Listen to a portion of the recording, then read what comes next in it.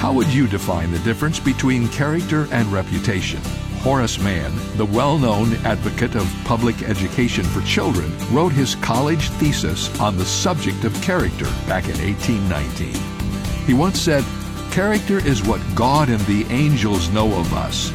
Reputation is what men and women think of us." I assume by his words that he valued character over reputation.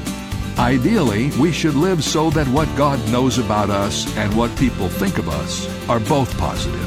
In terms of priorities, making sure God is pleased with what He knows about us should be our top priority in life.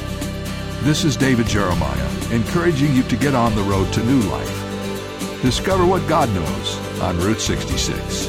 Route 66, driving the word home.